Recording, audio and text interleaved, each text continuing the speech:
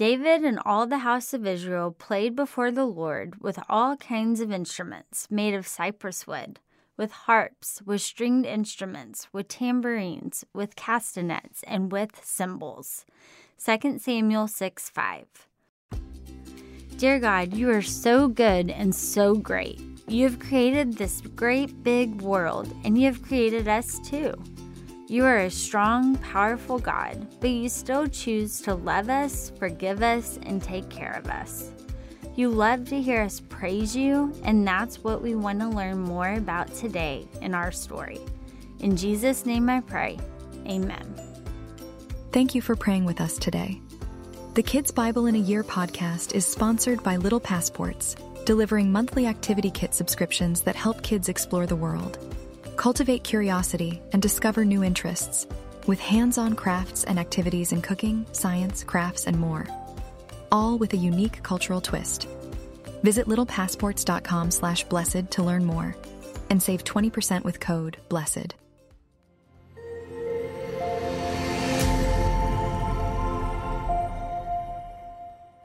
Bringing the Ark Home.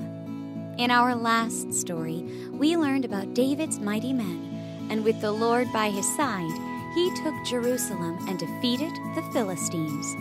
In this story, we will learn how David was able to bring the Ark home, what happened when someone touched it, and David's dancing in the street, as inspired by 2 Samuel and 1 Chronicles.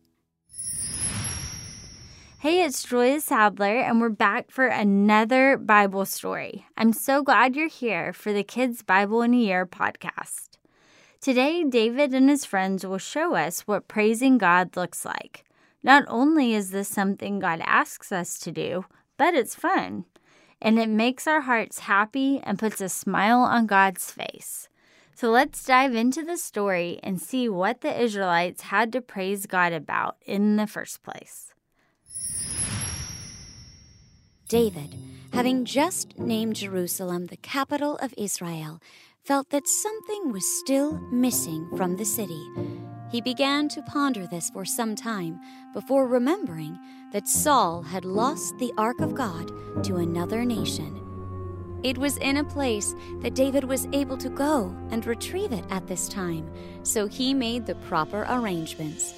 As part of these arrangements, he sent out messengers to every part of Israel to invite people to come and celebrate the return of the Ark. David, in his excitement, gathered the priests and began a convoy to the place where the Ark was. He sang songs and praises to God as they were on the road. When they arrived, he ordered a cart be cleared off for the Ark. The priests then placed rods through the sides of the Ark and put it on the cart. David thought nothing of this and had the ox carry the cart back to the city. Everyone walked nearby and were celebrating in song and dance. It was a wonderful time. Then, David heard a series of panicked screams from the Ark, and he rushed over to it. One of the ox had stumbled, taking the cart with it. It apparently had a broken leg and was unable to continue. As he went closer to the Ark, he saw a man named Uzzah lying motionless. David asked what happened, and someone told him, "The ox stumbled, and as the Ark was falling, Uzzah reached out to hold it still. Before he could touch it, he fell over and has not moved since." This disheartened David. He thought to himself, "What did I do wrong?" He ordered the people to move the Ark to a nearby home, as he needed to think about what went wrong. It remained there for 3 months. While it was there, David spent much time with God, with the priests, and studying the scriptures. He heard that the home that the Ark was kept in was prospering, and when he finally found the error in his ways, decided he would once again go to retrieve the Ark. Instead of rushing off, David came to the priests and told them to purify themselves and to remember the directions Moses gave them on how to carry the Ark. Many of the priests found that this was the error in their ways the last time they tried. Once again, David invited all of Israel to come and see the return of the ark. As they went, he had also left orders for some to create a special tent to be the new home of the ark. They went to the home that the ark was being stored at and retrieved it. This time, the purified priests carried the ark by the rods in its sides the whole way. As the ark approached, David ordered that the priests begin making sacrifices to God in thanks for the return of the ark. The whole nation was there, and all were dancing and parsing God with David, though Michal, daughter of the former King Saul, as well as David's wife, looked on with disappointment and disgust. The rest of the nation was pleased. The ark was placed in the tent that David had prepared, and offerings were made to the Lord.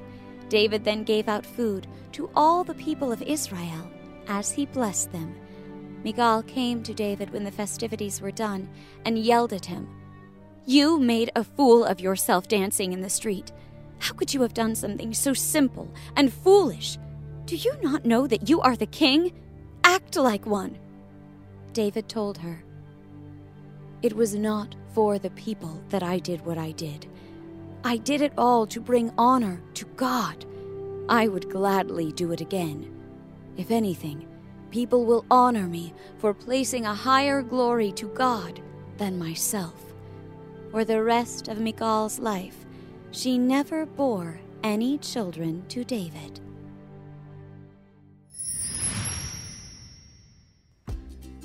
I don't know about you, but that story made me want to get up and dance. Jerusalem is now the capital, and David says it's time to return the ark with God's people. Right away, David told everyone to come and celebrate. They sang songs and praises and danced along the road. They celebrated how God was making everything right again. But as we heard, the Israelites had forgotten the special instructions from Moses on how to handle the ark, and because of that, someone died. Then David did something we've seen him do time and time again.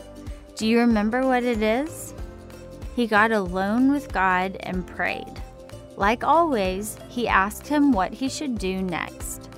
The Israelites then did things the right way, and all of Israel came to see the ark in Jerusalem. They sacrificed to God, sang, danced, and ate. It was a party with God. David was a great example to God's people of how to praise God, and we need to do the same. In fact, the Bible tells us hundreds of times that we should praise God. Psalm 92:1 says, "It is a good thing to give thanks to the Lord, to sing praises to your name." When we praise, we thank God for the great things He's done.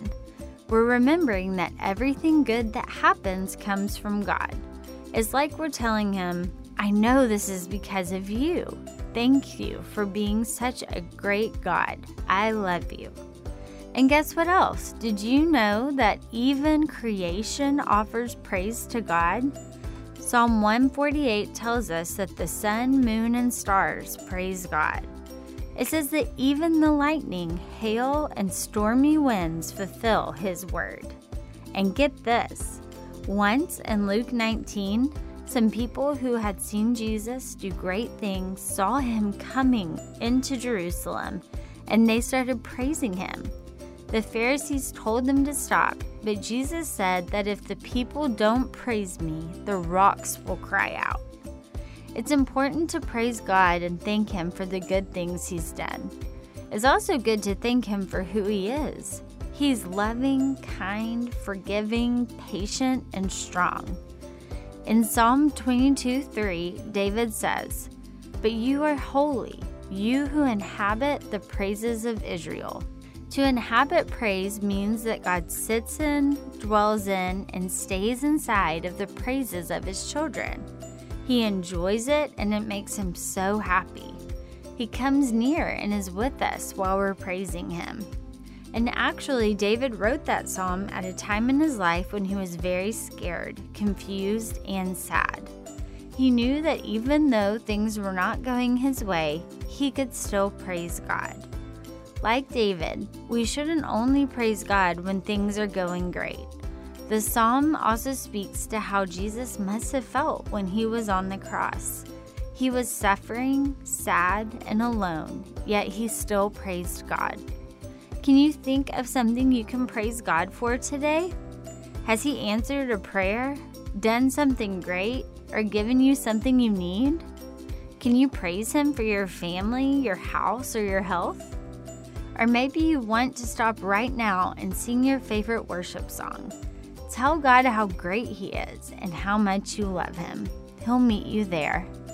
Thanks for being with me today and listening to this story. Make sure you come back next time where we find David in his beautiful palace, hearing about 2 very special promises from God. And as we always say, the Bible is the best story ever told. It's God's story to you, and it's all true. If this podcast brought you joy and seems like a valuable tool for kids and parents, please share it with someone you care about. Thanks for listening to Pray.com's Kids Bible in a Year. For more Bible stories and wisdom to last a lifetime, download the Pray.com app for free today.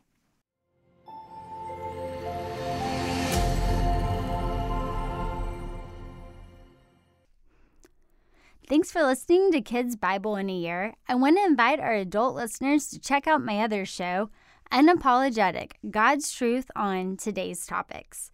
It's unfiltered, important, inspiring, and we have awesome conversations and amazing guests such as Candace Cameron Bray, Vice President Mike Pence, Dr. Robert Jeffress, Shannon Bream, Maddie Pruitt, and so many others.